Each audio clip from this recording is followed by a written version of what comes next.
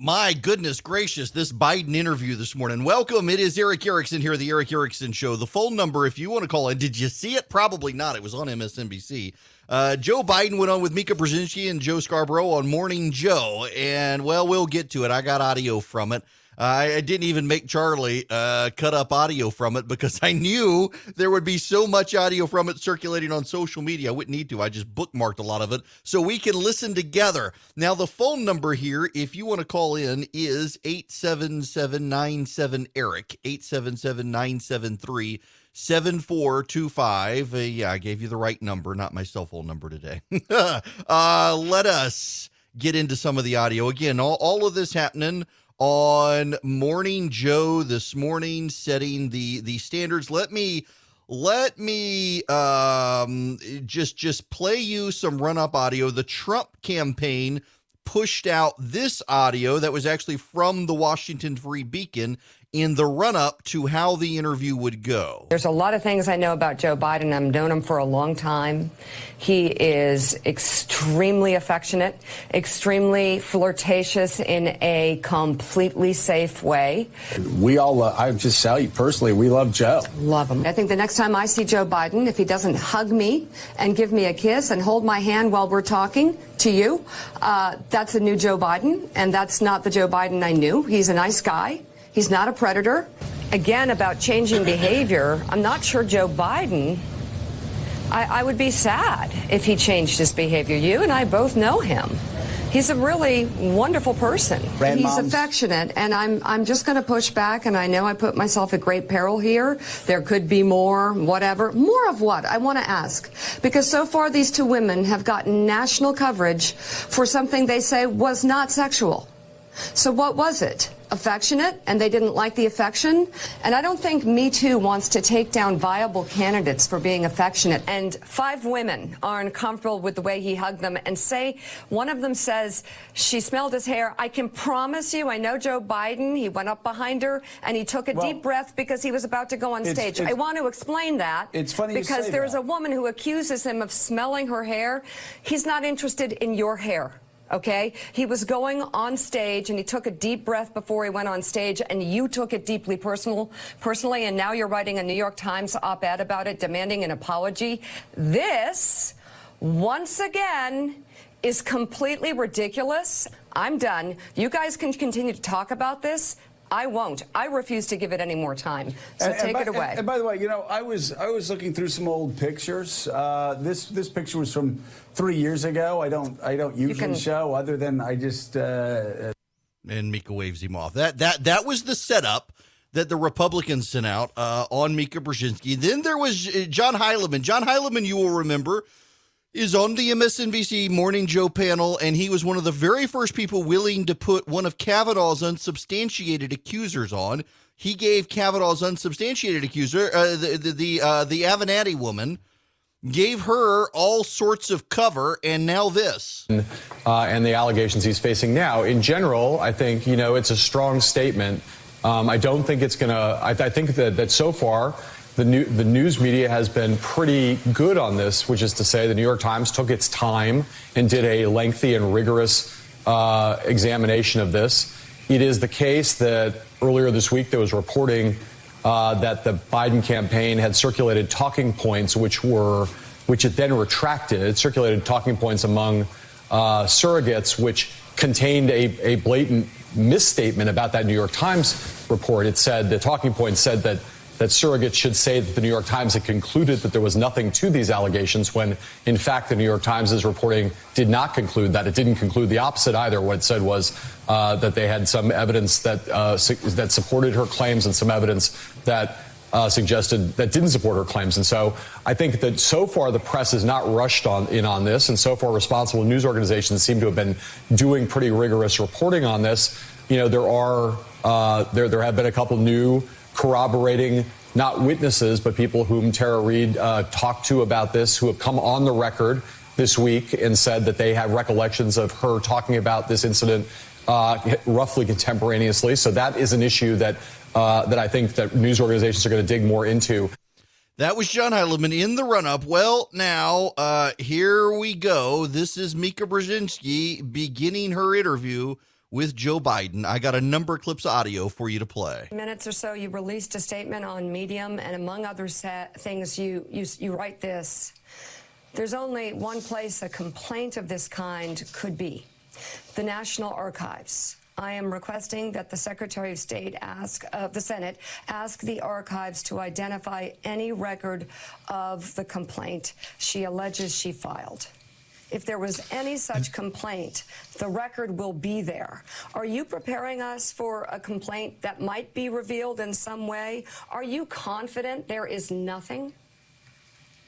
I'm confident there's nothing. No one ever brought it to the attention of me 27 years ago. This is any assertion at all. No one that I'm aware of in my campaign, my Senate office at the time, is aware of any such request and or any such complaint. And so I'm not worried about it at all. If there is a complaint, that's where it would be.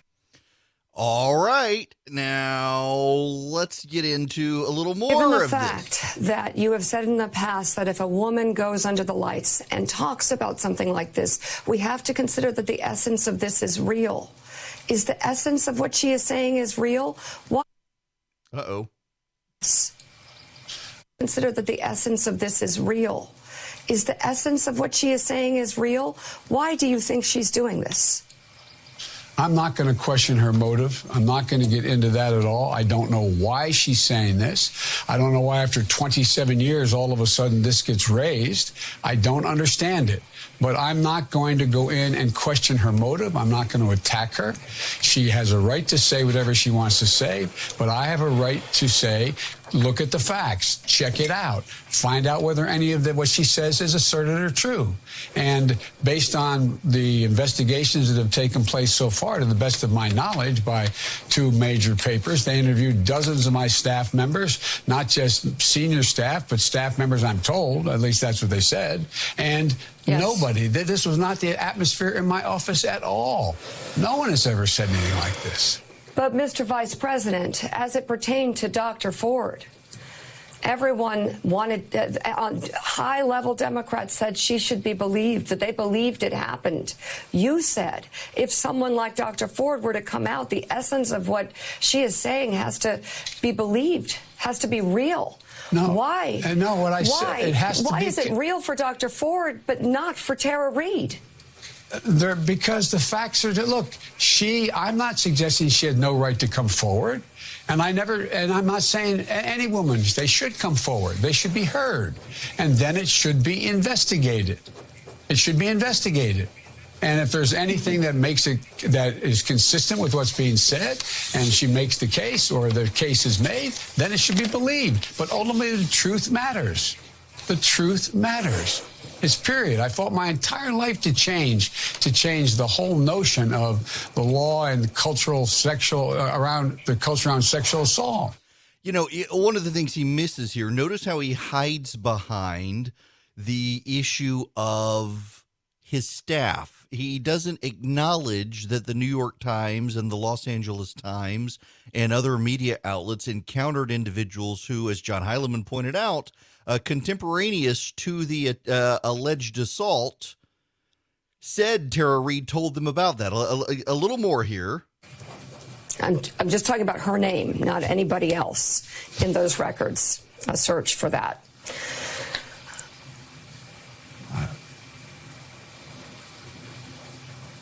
Nothing classified with the president or anybody else. I'm just asking, why not do a search for Tara Reade's name in the University of Delaware records?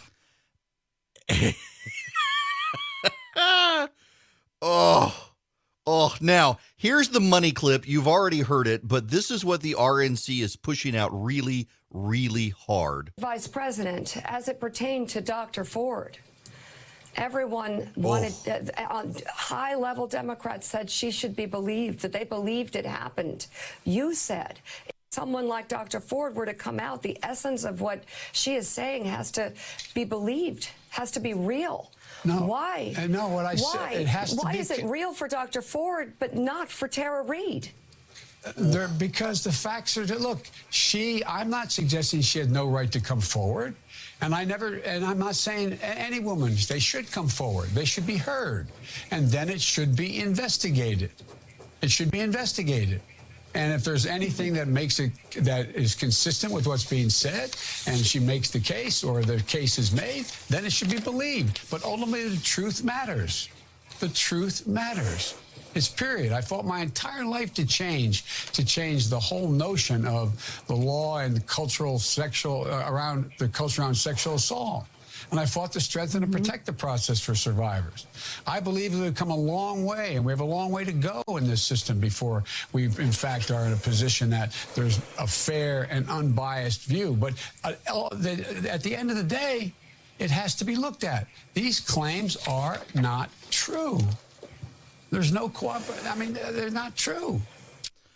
There's Joe Biden making his case. Again, I would continue to maintain that the issue is not whether or not Tara Reade's claims are true. I think the issue is that Democrats in the media tried to destroy a good man's reputation based on a single source where there were no identifying, corroborating witnesses, no real-time communication by the supposed victim and anyone. And now they're trying to throw all of that out. And good for Mika Brzezinski pointing that out to Joe Biden, that was his standard, then believe all women. And he tried to come back and make it about himself and his record. But, when Brett Kavanaugh did that, they said that was just further proof that he had probably done it because he felt guilty and he was doing these things. Remember, when Brett Kavanaugh first dispassionately tried to say that the allegations against him were wrong, the media said, well, if he was telling the truth, he would be angry. And when next he appeared before the Senate and he was angry, the response was that, oh, well, he's so angry he must have done it because no one would be that unhinged. I was fearful for my life watching him through the TV screen. He was so angry. That's the sign of a demented, depraved soul. And they want to give a complete pass on Joe Biden here. That's the issue here. That's the issue. Tara Reade had ample opportunity over a number of years to come forward and make her case. She did, and she didn't. She finally did it in a podcast. And unlike Christine Blasey Ford, Tara Reade has people that she told contemporaneously, including family members, which Christine Blasey Ford didn't have. It's not that she didn't have family, she didn't tell them. She has a roommate. She told the specifics that she was taken off handling interns and was moved away from the interns. And the interns who were there at the time, remember, she was abruptly reassigned before being let go. She has a neighbor in California who says that within a couple of years, Tara Reade, and talk about her former life, talking about working in Capitol Hill, said Joe Biden sexually assaulted her. All of these sorts of things line up. We don't have any of that for Christine Blasey Ford. And the FBI paused the Senate paused its nominations process for Brett Kavanaugh so the FBI could interview everybody that Christine Blasey Ford gave them to. And none of them remembered. And then there were other people who came forward and said, oh, me too, me too, me too. And they overwhelmingly contradicted each other and themselves. Remember NBC ran that one story about the woman who now lived in Colorado who Brett Kavanaugh shoved her up against the wall and started kissing on her after they left a restaurant, and it turns out there's absolutely no way he could have done that based on the information given, but NBC ran that story anyway? Remember that? This isn't about whether Joe Biden sexually assaulted a woman in the early 1990s. Maybe it should be, but it's not. This is about how the media and the Democrats held Brett Kavanaugh to a standard and now refuse to hold Joe Biden to that standard. It was believe all women, and now it's, oh, well, believe all women, but investigate. And Brett Kavanaugh didn't get a real investigation. If Brett Kavanaugh didn't get a real investigation, then neither did Joe Biden with the New York Times. He's hiding behind the New York Times, which itself has come out and said, don't hide behind us. We actually found people who backed up her story. I do want to give some credit where it's due, though, to Mika Brzezinski. They essentially tried to rough up the ref. I played you the video that came out first of her talking about Joe Biden. I know she likes him. I know they're friends. And I thought she did a good job pushing him on these issues. And this should be the beginning, not the end of it. I'm afraid it's going to be the end of it. And yet again, that'll be another part of the double standard here, is they'll say, oh, well, Mika Brzezinski asked all the questions. Let's move on. No, it's time to ask more questions. Also, why isn't the media getting Tara Reade on? Why won't they bring Tara Reade on? They're trying to get Fox to interview her so they can dismiss it and say, oh, well, she went on Fox. Clearly, this is partisan. So what they're going to do, they're not going to have her on. And then she's going to go on Fox and say, it's partisan. We don't need to consider this anymore. That's what's going to happen here. It is that predictable. Tomorrow, the Blue Angels and the Thunderbirds are going to fly over Atlanta. They're going to begin in Marietta. They're going to go up to Roswell and Sandy Springs, across downtown Atlanta, make a circle through the heart of the city, and then go down to Peachtree City and over to Noonan, flying between Peachtree City and Sharpsburg. If you want to go see them, you can. And in the next hour, Jonathan Hoffman is going to join me. He's the chief spokesman for the Pentagon, talking about the flight plan, where you can see them and why they're doing it, and the rest. Right now, let's go to the phones. I want to go to Robin. Robin, welcome to the program. Yes, I'm glad you taking my call, and thank you very much. I have a few questions. As far as the governor, he is allowing the citizens who haven't had a license before to go and get the license without taking a road test. Do you think that it is safe? They have those cars on the streets with those students who do not know how to drive. And another question, as far as with the banks and everything, with these stimulus checks, do you think that is right for them to be allowing the creditors to take that money out of those checking accounts or bank account that these citizens are getting? And the third question I want to say as well, they talk about Joe Biden as far as his affairs. Are they going to bring up the affairs of the president of the United States, Trump? Yes, all those affairs that he right. They're going to bring those up. And, well, last but not least, I want to ask a question. Do you think that it's fair to have where the citizens 65 years or older to stay in the house, and especially when it's time for voting, and the oldest citizens are the ones who go out and vote, but yet still they want to have a curfew on them to stay at home. Do you think that's correct? Okay, right? Good questions, all of them. Robin, let me answer these for you. And number one, there are enough bad drivers out there that a few more bad drivers won't hurt, I don't think.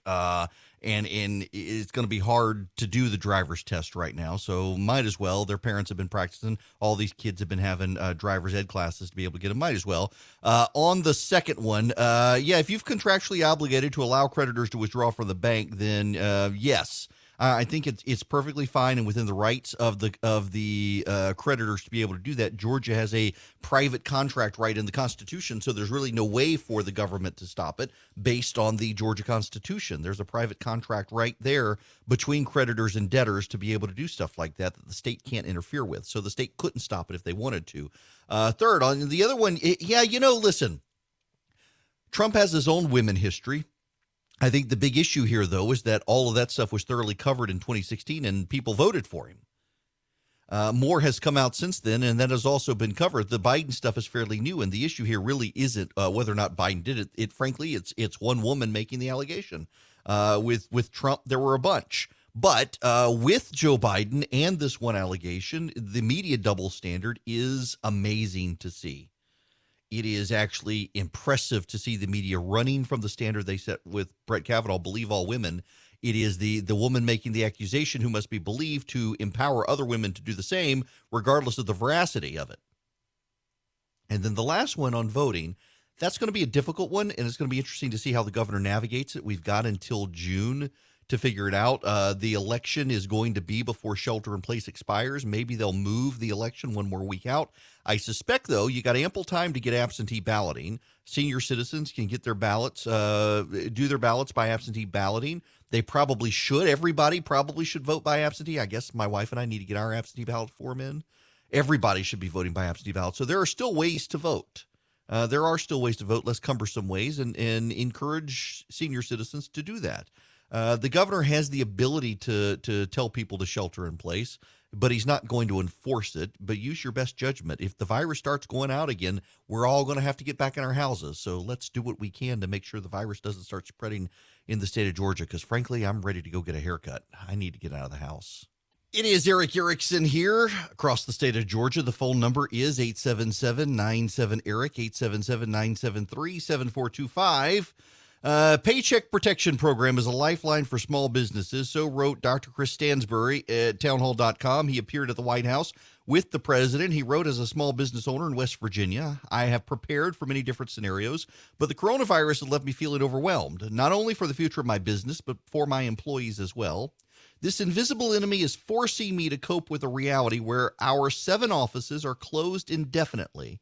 Thankfully, Congress passed and President Trump signed the Coronavirus Aid, Relief, and Economic Security Act, the CARES Act, which includes $349 billion in loans to small businesses as part of the Paycheck Protection Program.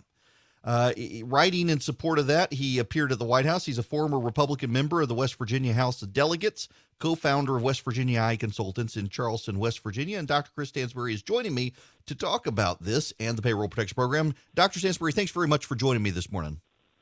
Good morning, Eric. Thanks so much for having me. If you wouldn't mind, give me an overview of where your business stands this morning in West Virginia. So right now we are poised for reopening on Monday, May 4th.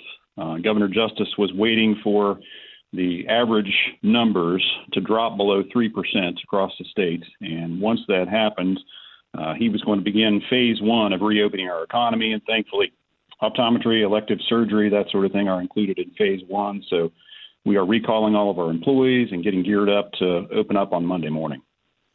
Wow, that's fantastic. Now, I know you guys were able to get into the Payroll Protection Program and were invited to the White House. How do you get invited to the White House to do something like this?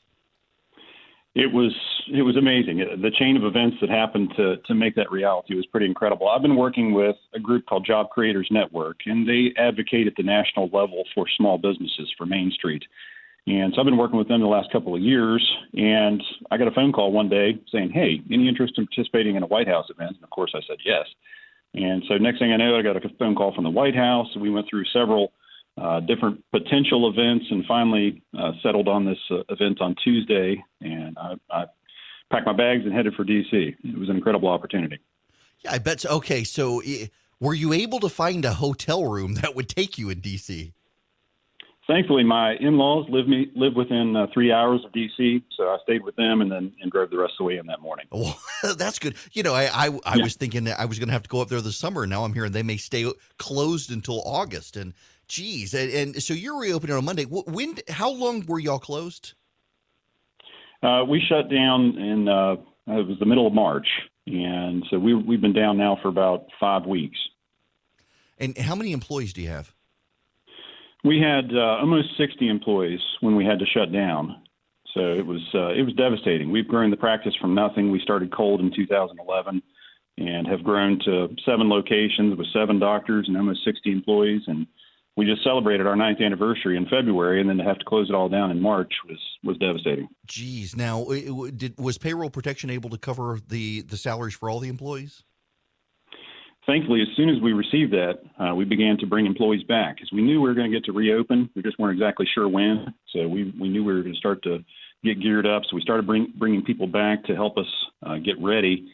And then as soon as we heard the opening date, we're going to be able to bring everybody else back. So, yeah, the payroll protection program has really been a lifeline for us. It's allowed us to continue to keep the bills paid and keep the lights on and get ready for what we knew was eventually coming, which was reopening of the economy.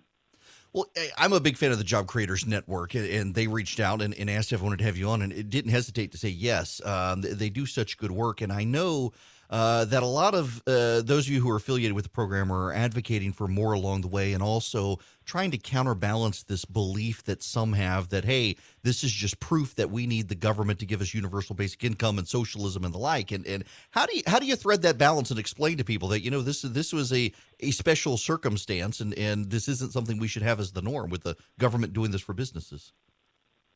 Well, you know, business owners in general are self-reliant and perseverant and, you know, fight tooth and nail to get to where they are and never anticipate having to take any sort of handout. And that's really not what the PPP is. It's a loan that's forgivable if certain conditions are met. And in these extraordinary circumstances, that's really what was required, unless we wanted catastrophic failure of businesses across the country, which would have led to catastrophic long-term unemployment. So, yeah, these are definitely special circumstances. Ordinarily, I don't think it's required. Again, us business owners are tough and resilient and work hard to get where we are. We don't grow beyond our means. And I don't think that, having regular funded income from the federal government is something that's required. That's what capitalism's for. That's what, job creators are for across this country. Now, how is your business going to have to reopen? What's going to change about your business as you reopen? Well, the PPE is something that's going to be universal now. Everybody's going to be in a mask, patients, staff. We now have plexiglass guards at the check-in station and the checkout, and the equipment's covered in special protective gear. We're still on high alert for the possible spread of coronavirus, and will be for some time. And so this is going to become our new normal.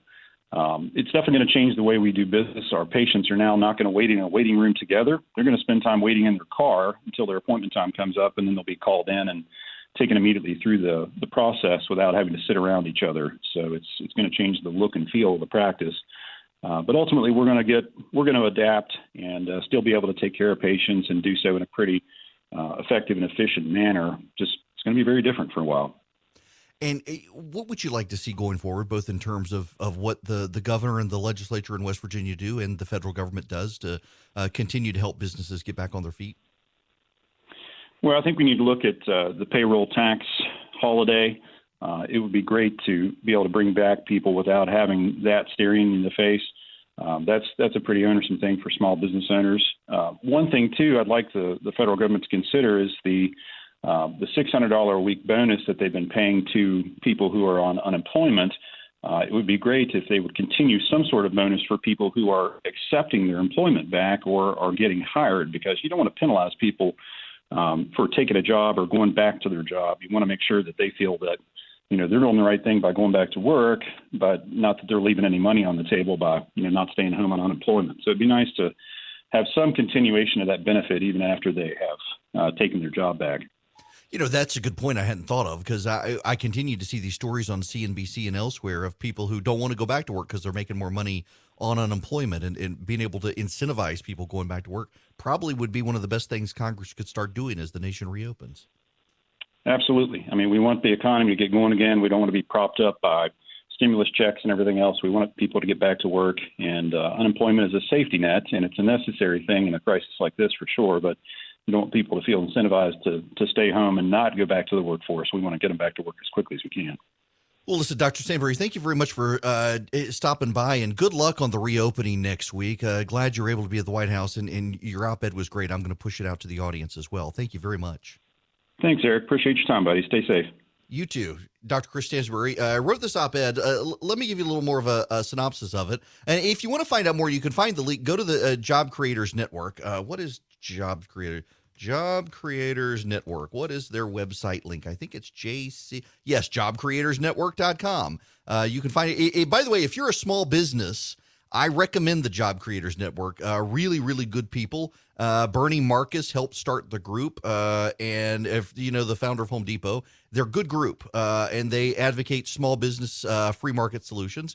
And let me read you a little bit about a little more from what Stansbury wrote. The Paycheck Protection Program and other initiatives are preparing the economy for resurgence when the pandemic prices. Alfredo Ortiz, the CEO of the Job Creators Network, argues there's more work to do to ensure small businesses get the loans they need, but the groundwork is being laid for a massive Main Street recovery when this is over. America's economic future depends on keeping small businesses afloat during this disaster. No one predicted this, but thankfully President Trump is taking strong actions to combat the coronavirus and to help businesses survive a period of economic turbulence. Allocating $349 billion in forgivable loans in entrepreneurs proves that the president is dedicated to protecting American workers.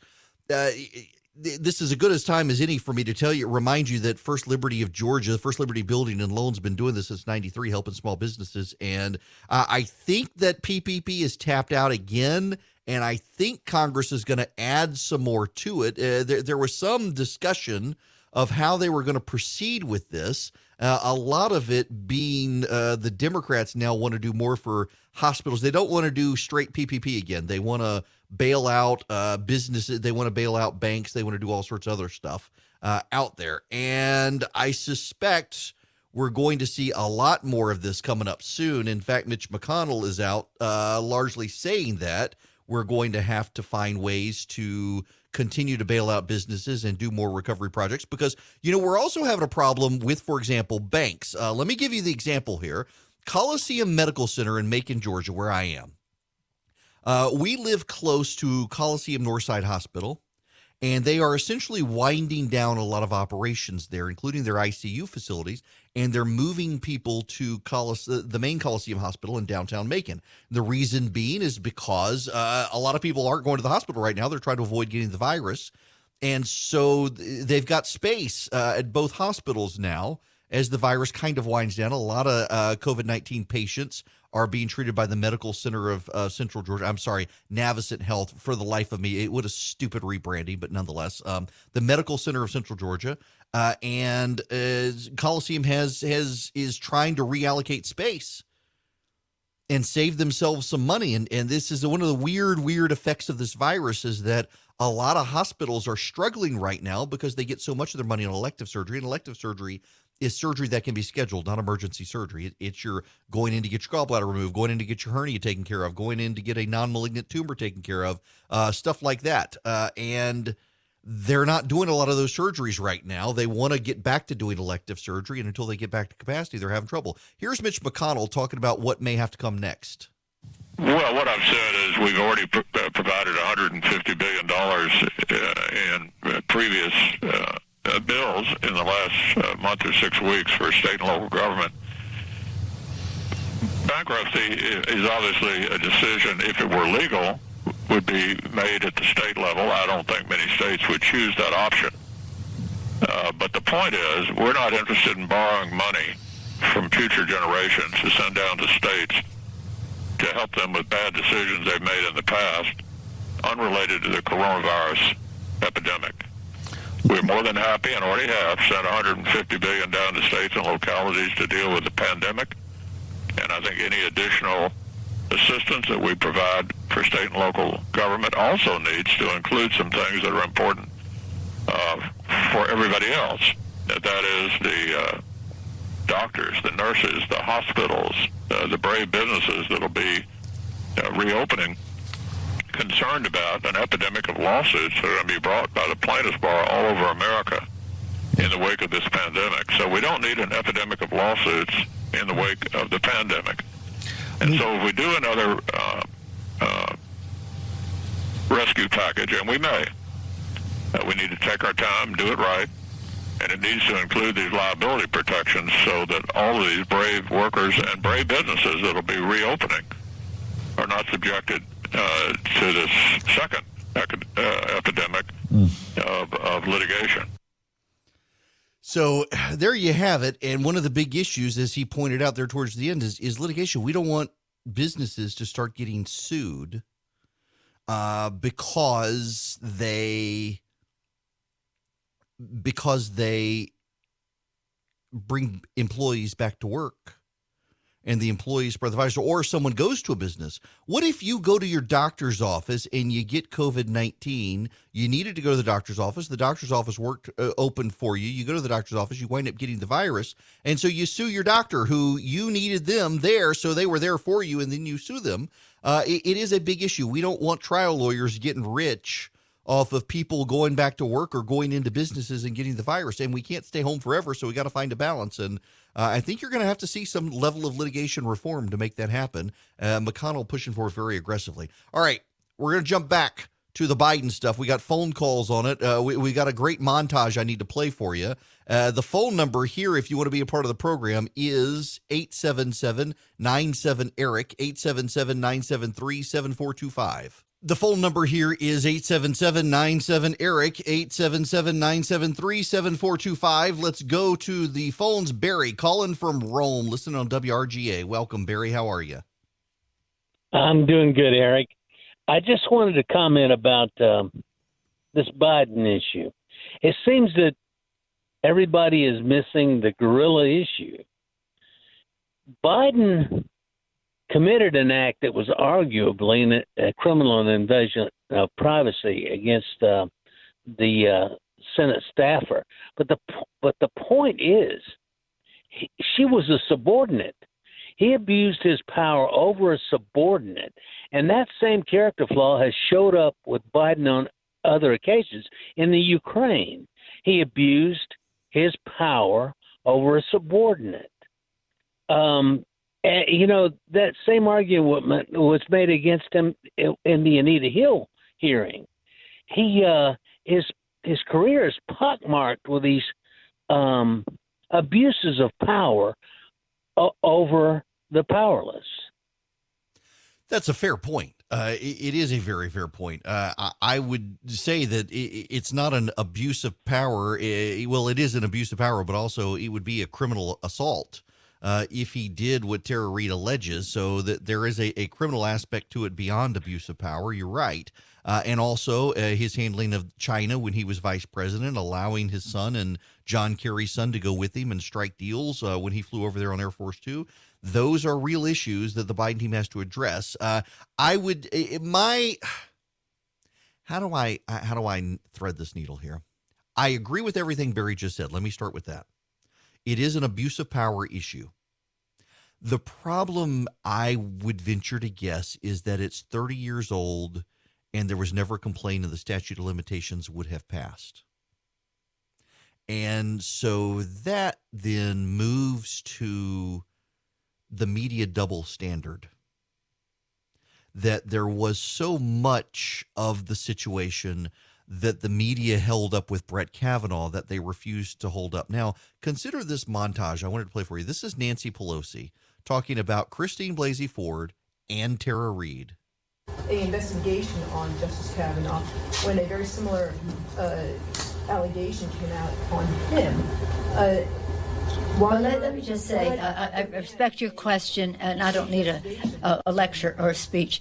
We're here to show our respect for all women who have a case, have it respected, for due process, to investigate, to find the truth, not fear it. Here's the thing.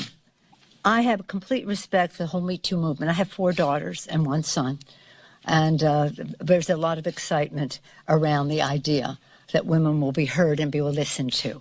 But what's happening here has lifetime impacts.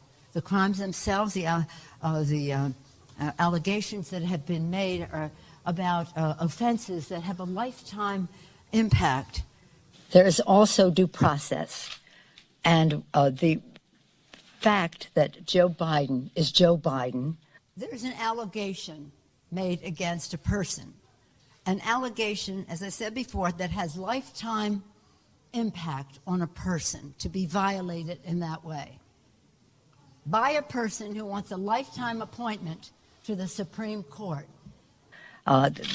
There's been statements from his campaign, or not his campaign, but his former employees who ran his offices and the rest, that there was never any record of this. Instead of asking questions, the Republican leadership fears the truth. There was never any record, and that nobody ever came forward, or nobody... Really? They're so afraid of the truth, and they're so afraid of a woman, Dr. Christine Blasey Ford, for the truth that she will tell. I am so proud. The happiest day for me this week was to support Joe Biden for President of the United States. I joined Leader Schumer in calling for Judge Kavanaugh to withdraw his name from consideration. He's a person of great integrity, a great concern for the American people. The Judiciary Committee and the Senate decide to go forward. They have to know that they are having a demoralizing impact and a chilling effect on the entire movement of courageous women who are telling their stories and demanding justice. He authored the Violence Against Women Act when he was the chair of the Judiciary Committee in the 90s. So there are 2 equities to be weighed. One equity is the integrity of the Supreme Court. The other equity to be weighed is the respect that we have for women when they come forward. Yes, the double standards. It's actually rather impressive.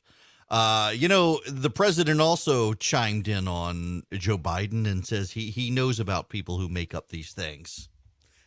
I don't have time to play that clip for you. I will play that clip when we come back. We'll talk about this. Also, the bottom of the next hour, Jonathan Hoffman from the Pentagon is going to join me to talk about the Blue Angel Thunderbird flyover. They're coming to the Atlanta area, Peachtree City, Noonan, Roswell, Sandy Springs, Atlanta. They're going to fly over the city jointly. They never fly together. They are now. They've been doing it in cities across America. Jonathan Hoffman, the spokesman for the Pentagon, is going to join me to talk about it. And at 11 o'clock, Governor Kemp is going to join me. We're out of shelter in place, folks. We are out of shelter in place. And so we are going to talk about what goes forward and also what happens if the virus spikes. You're not going to want to miss my conversation with Brian Kemp, the governor of Georgia, at 11 o'clock. When we come back, though, we do need to move into a whole lot of other stuff that's happening, a little more on Tara Reade, but also, are the Democrats now overplaying their hand in the bailouts and the programs? Because Nancy Pelosi's upset that illegal aliens may not get stimulus checks from the federal government. Hello and welcome. It is Eric Erickson here, the Eric Erickson Show. Coming up in the top of the next hour, Governor Brian Kemp is going to join me. We are out of shelter in place, kind of, sort of. We'll get into the implications of it. And at the bottom of this hour, I'm going to talk to Jonathan Hoffman. He is the chief spokesman for the Pentagon. And there's going to be a Blue Angel Thunderbird flyover tomorrow, beginning at 1:35 p.m. in the Atlanta area. They're going to take off from Dobbins Air Force Base in Marietta. They're going to fly down to basically where my office in Atlanta is. They're going to cross over it, turn around and head back north to Sandy Springs, go through East Cobb, loop around Roswell, come back down the interstate there over Atlantic Station, do a loop over downtown Atlanta, go down, cross the airport, go down between Fayetteville and Tyrone to cross the center of Peachtree City, loop around, and then head over to Noonan, where they will be done, and they will head off to another city. It will be all of 1:35 to 1:45 p.m., and they will then be done at 2 p.m. So it's a 25-minute joint flyover, salute to frontline COVID-19 responders. The times are subject to change. Residents should observe the flyover from the safety of their home quarantine, should refrain from traveling to see the flyover. Social distancing should be practiced at all time. Yeah, but, people are going to travel to go see this. So Jonathan Hoffman from the Pentagon is going to join me to talk about this at the bottom of the hour.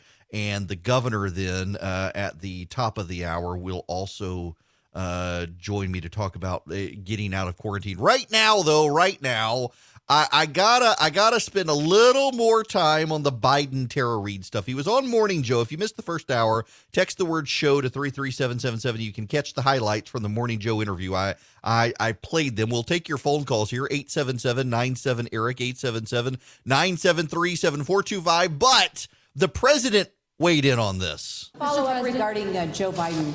Your campaign and surrogates going after him pretty hard with regard to these allegations from Tara Reade. What do you say to Joe Biden? I don't think so. I don't think they're going after him hard with regard to Tara Reade. Allegations, and what do you say to Joe Biden? I don't know anything about it. I don't know exactly. I think he should respond.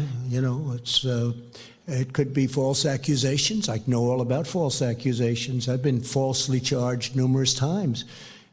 And there is such a thing. If you look at Brett Kavanaugh, this is an outstanding man. He was falsely charged. What happened with him was an absolute disgrace to our country. And I guess 3 of the 4 women have now admitted that. And of the 4th, give me a break. I mean, take a look. 36 years. That is... Look, this is a fine man. I saw a man suffering so unfairly. I'm talking about Brett Kavanaugh.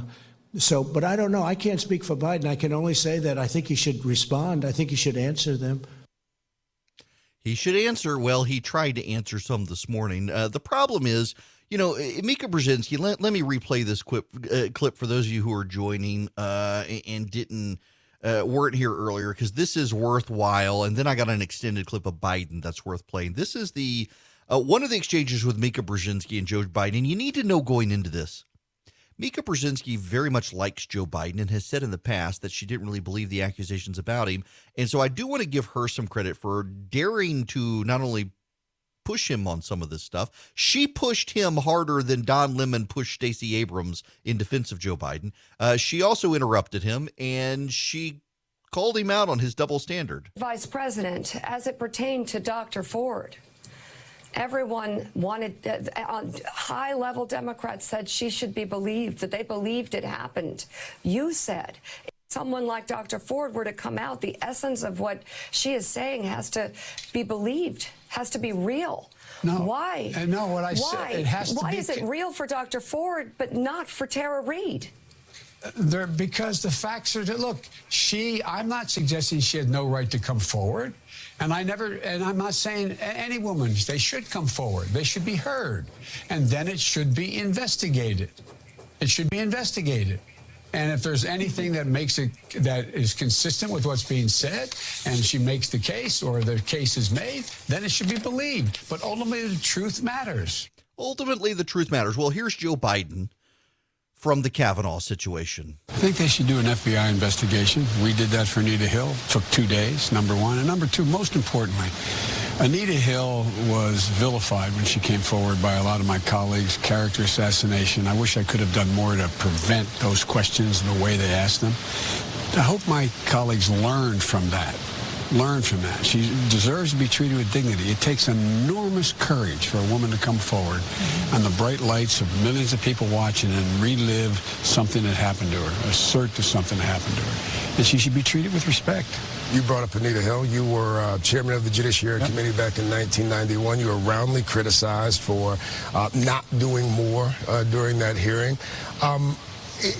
Looking back on that, specifically, how would you advise senators to proceed next week? And how do you balance the rights of a woman who's making accusations like this versus the presumption that a person is innocent until proven guilty? Well, I think the presumption should exist, but what should happen is the woman should be given the benefit of the doubt and not be abused again by the system. My biggest regret was I didn't know how I could shut you off because you were a senator and you were attacking Anita Hill's character. Under the Senate rules, I can't gavel you down and say you can't ask that question, although I tried. And so what happened was she got victimized again during the process. And I believed her when she came forward. I encouraged her to come forward. We were in a position where we got the FBI to do an investigation, and I voted against Clarence Thomas. He only got 7 votes. He got 7 yes and 7 no's. It was a tie vote in the committee. But I hope that they understand what courage it takes for someone to come forward and relive what they believe happened to them and let them state it, but treat her with respect. Ask tough questions. Ask substantive questions. Where were you? What said? Who said what, etc. But don't go after not the character assassination. Don't go after the character assassination. Okay. But ask tough questions, but believe the woman. Female accusers, they need to be given the benefit of the doubt. He doesn't really. He says he'll give Tara Reade the benefit of the doubt. And one nice thing about Biden, one thing he was careful about doing is he did not attack Tara Reade. He said she's wrong, but he didn't attack her, which is a good thing. But my goodness, here's what I predict will happen, and I hope I'm wrong on this. I actually really do hope I'm wrong on this. My prediction is that people are going to, on the left, and reporters who are on the left are going to say, Mika Brzezinski asked all the questions. There's no reason to pursue this. There's no there. And they won't. This should be the beginning, not the end. And we should be able to have further questions, and Joe Biden should have to be asked several times, just like anyone else in his situation would. He should have to be asked and do multiple interviews, not just one interview. You know, if you go back to 1992, when I was a kid, Bill Clinton was accused of sexual harassment of Jennifer Flowers while he was on the campaign trail in 92. He and Hillary Clinton famously sat down for an interview with 60 Minutes. The lights fell over, nearly took out Hillary Clinton. There's an irony there. I shouldn't go there. Someone saw the future on Jeffrey Epstein's behalf and tried to stop it. I'm sorry. Totally inappropriate. I apologize. Nonetheless, they had this interview, and literally the lights fell over. Bill grabs Hillary, yanks up. That led to some conspiracy theorists thinking that was intentional to show how Bill protected Hillary, and he'd never do this. No, that wasn't really the case. But nonetheless, once that opened the door with the Jennifer Flowers stuff, Clinton had to answer the questions repeatedly for several weeks, and Jennifer Flowers came out and also did interviews. And that's kind of the thing here, is that no one in the media is interviewing Tara Reade. And she's turned down Sean Hannity, which was smart on her behalf. She's going to go to Chris Wallace, it looks like, on Fox. But that's part of what they're doing. The media wants her to go to Fox so they can say, this is a partisan hit job. She went to Fox. But ultimately, it's because they're not asking her to come on. And that's really on them, not on Tara Reade. And that's really rather shameful, I think. I really do think that we're going to see a more exposure of this media double standard when it comes to what happened with Biden and Tara Reade. And again, I still maintain, and I know there are some people, no, he should be criminally prosecuted. The statute of limitations is over with. I'm sorry. He's not going to be criminally prosecuted. And Tara Reade had multiple opportunities over the years to raise the issue, and she didn't, and I think that is relevant. You know who doesn't think that's relevant is Stacey Abrams. Stacey Abrams doesn't think it's relevant. I personally think that stuff like that is relevant, that she had the opportunity. She did not come forward at the time. I think it's relevant. But all of that being said, I'm afraid the media is just going to say, we're not going to pursue this. And that's going to further undermine the media's credibility. Y'all, now listen, I realize I'm totally in the minority. And you know what? When I was a campaign manager, campaign consultant, I'd always tell my clients, know when you're in the minority, even when you think you're right. And here I am. I know I'm in the minority, but I also know I'm right on this.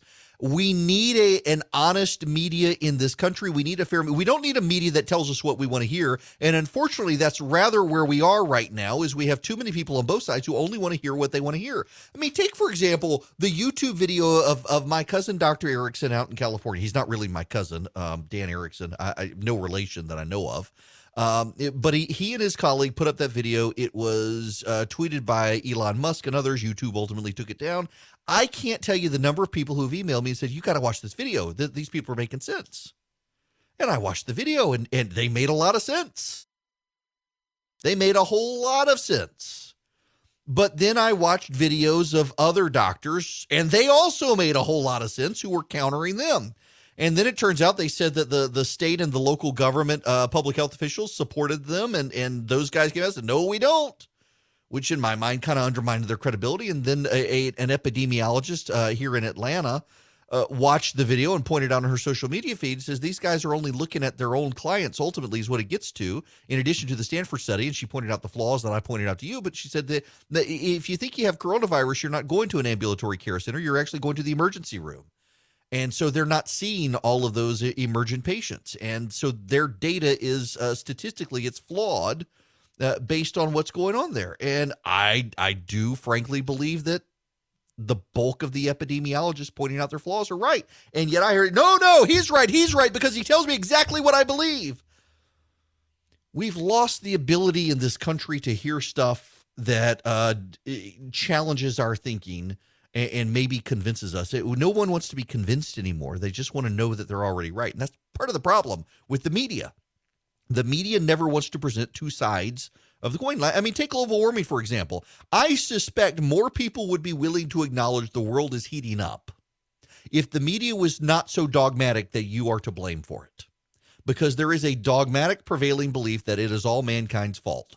And that's all the media wants to talk about. It doesn't want to talk about cyclical. It doesn't want to talk about adaptability. It doesn't want to do any of that. You got to accept the blame and give up your entire way of life or else. And when you do that, of course, you're going to have people say, no, I'm not even going to go down this road. I don't blame them. I'm actually of the position that, you know what, I do think that there's an issue here. There is a there, but also I don't care. We're adaptable people, and I'm not going to give up Western civilization so a bunch of communists turn environmentalists when the Soviet Union stopped subsidizing them can have their way and eradicate capitalism. But that's just me. Hello there. At the bottom of the hour, Jonathan Hoffman from the Pentagon is going to join me to talk about the flyover. But I am going to also say that at the top of the hour, the governor is going to be joining me. Sorry, I'm getting... speaking of the governor, getting a message from someone close to him. You know, there is polling out that shows if the election were held today, Governor Kemp and the GOP in Georgia are toast because of the COVID-19 situation. Kelly Loeffler is cratered in the polling, and the president and Joe Biden would be tied if the election were held today. Now, there are a couple of things you need to know about this poll, though. One, it pretty well deviates from a lot of the public polling out there. Two, I am told by people inside the Republican Party, outside of the governor's office, that they believe that this polling is very sympathetically conducted by the speaker and designed to make everyone else in the party look bad, so they listen to the speaker. That's kind of the internal framing. But I was just getting a text from someone in the governor's office saying that, ultimately they think in looking at this, the economy is going to be the issue, and that the economy is going to get worse for a lot of states. And let me just read you the message I was just getting as we were coming back on. If Georgia rebounds and the virus is contained, we think the governor will be okay. We believe that most of this is fear and media reporting, and the reality will start to awaken people up to what's happening. And I think that's probably a fair situation. And the reality is that if there are other states that continue their long-term shelter-in-place policies, as some people want, and we realize the economic devastation out there and Georgia rebounds, we're going to be okay. You know, I talked to an epidemiologist last night. Actually, on the radio, I asked her the question. There are a lot of people thinking, hey, you know, the heat and humidity in Georgia is going to slow down this virus. And so people are going to get more comfortable during the summer. And does that need to be pushed back on? And she said that when the fall comes and temperatures cool down again, just like with the flu and the common cold, there probably will be a resurgence of this virus. But that during the summer months, when it is hot and humid outside, we are more likely than not going to be in a place where people can continue on their lives. And that's good. The heat and humidity of the South will actually be good for us. And that's something that I suspect people are going to see. When life returns this summer and the virus doesn't rebound, then I think we're going to start having people realize the governor did the right thing. But here's part of it, and I want to talk to him about this at the top of the hour. What Governor Kemp is really doing is he's putting his reelection chances in your hands. And I mean that very seriously. If this virus rebounds because a bunch of idiots went out there, didn't socially distance, didn't wear masks, and the virus starts spreading dramatically in the wild, Governor Kemp has probably ended the Republican majority of the legislature, which will allow the Democrats to redraw the lines in the state legislature in a way that benefits the Democrats, and that's going to be bad. That's going to be bad. And he's mindful of that. Let's be honest here. He's mindful of that. He understands the implications. And in understanding the implications, he also understands this. Something a lot of people don't appreciate who are scared and believe that the virus is going to wreak havoc on all of us, and it could. They don't particularly understand or appreciate that there are a lot of people whose businesses will come to an end unless they can get back out there. There are a lot of barbers. There are a lot of tattoo artists. There are a lot of small businesses, a lot of small shop owners who need paying customers coming into their stores. And to get paying customers who can come into the stores, they also need to allow people to go back to work to make money, to be able to buy stuff, to be able to come into their stores. And it's the same way, there are all these stories now of possible meat shortages and the like, and we got to do something about that. Something's got to give on that issue. And we're gonna have some problems if we can't get the economy reopened. And listen, there's polling out. I'm mindful of this. There are 2/3 of the public, 2/3 of adults in the United States of America say, and that's roughly 200 million people, say that they're willing to shelter in place until there's a vaccine. Well, they can say that, but do you really believe that? Because I don't. I do not believe.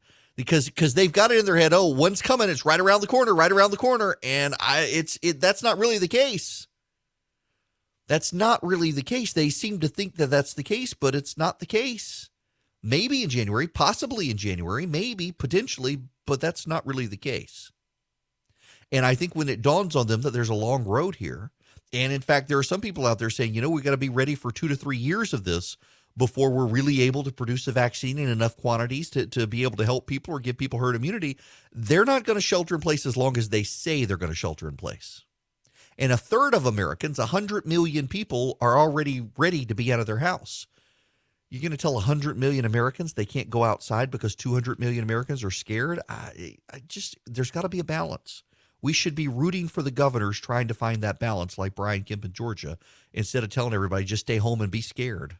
Welcome back. It is Eric Erickson here, the Eric Erickson Show across the state of Georgia. Tomorrow in the metro Atlanta area here in the state, the Blue Angels and the Thunderbirds are going to be making a flyover. We may have to pop our heads out and see them.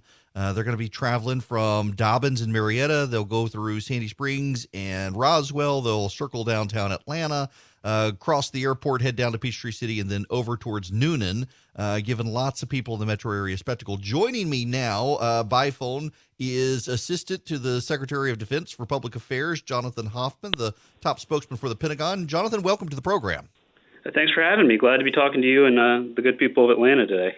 Well, I was going to make some South Carolina cracks, but I did see that you were an adjunct at the Citadel, so I probably shouldn't. Long time ago. Long time ago. Now let's talk about the flyover. Why the flyover of the Thunderbirds and the Blue Angels? Well, I think the number one thing that the Air Force and the Navy wanted to do here is show some tribute to those in the front lines that are manning our hospitals. Often the military are those people that we see running to the fight. And in this case, what we're seeing is our frontline healthcare workers who are doing that. So this was an opportunity for us to show the appreciation to those that we've been working with as they battle against COVID. And it's also a way to show the American people kind of I don't want to say a pick-me-up, but a way for the American people to see that their military is still out there and operating, that the COVID, although it has had an impact on a number of businesses around the country and a number of people, that the military is still continuing to fly and fight and do the things we need to. And we think that's important for the American people to see. Now, I had a buddy of mine who saw them in New York City and said it was actually pretty impressive to watch them fly over. But it doesn't take long. I mean, we're talking 1:30 to roughly 2 o'clock doing what they're going to do over Atlanta. Yeah, so they're doing a number of flyovers on Saturday. So they're gonna start up here in the D.C. area as a joint flyover and then head that way. So I think in D.C. they're going to be up here around about 11:30 in the morning, and then working their way down toward Atlanta and doing the flyover there. And then after that, they're going to both head back to their bases. So the Thunderbirds will head back to Nellis, and the Blue Angels will head back to Pensacola.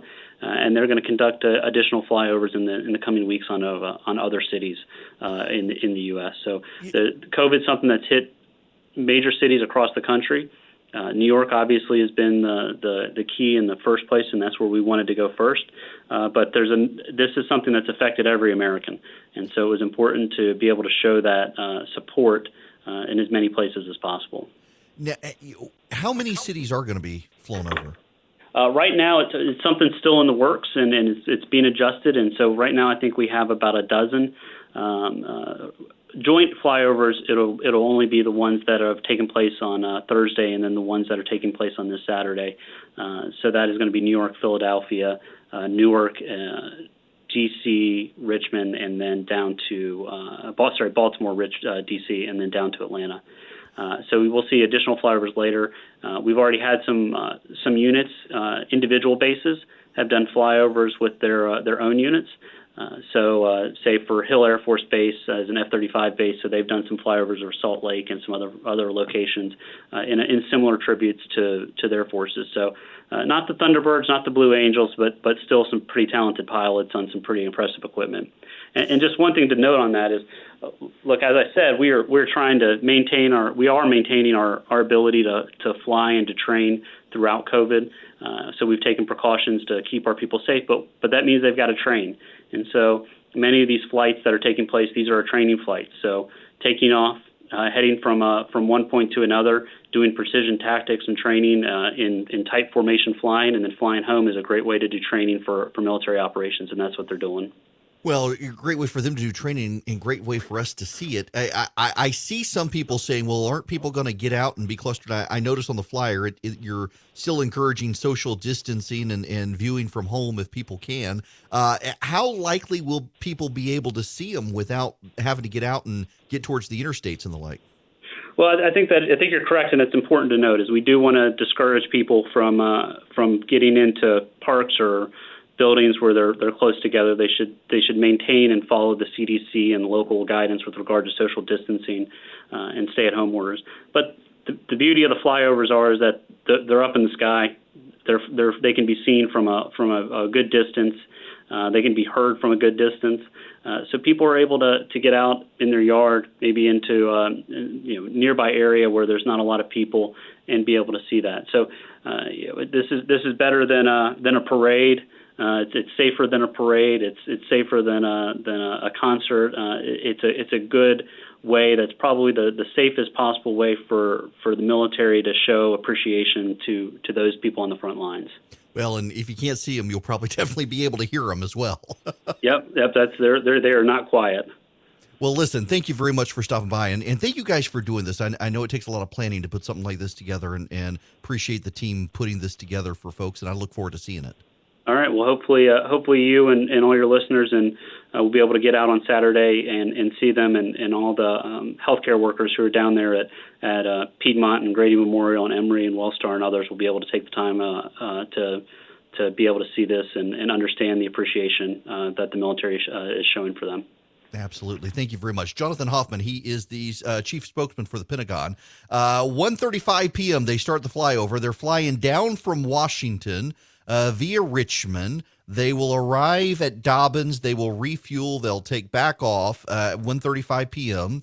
They will fly down I-75 from Marietta and Dobbins Air Force Base to the north end of the connector in downtown Atlanta. That's where 75 and 85 split off. They will cruise over towards Decatur. They will then turn back northwest and go over Brookhaven to Sandy Springs, there where Northside Hospital and Piedmont Hospital, Children's Healthcare of Atlanta are, and Perimeter Mall. They will go up to Roswell, turn around right over 400 at just south of Roswell. They will head back south again, crossing over Piedmont Hospital and Northside Hospital and St. Joe's. Head down to downtown Atlanta where Midtown Emory is. If you go over towards where the CDC is at Emory, you'll be able to see them as well in their initial flyover. They will circle Grady Hospital and Emory Midtown in downtown Atlanta. Then they will head south. They will cross the airport at approximately 1:45 p.m. To Dead Mary's International Airport. They will head down to Fayetteville and turn to go to Peachtree City. They'll cross Peachtree City. They will turn to the east, just south of Peachtree City, headed out towards Hampton.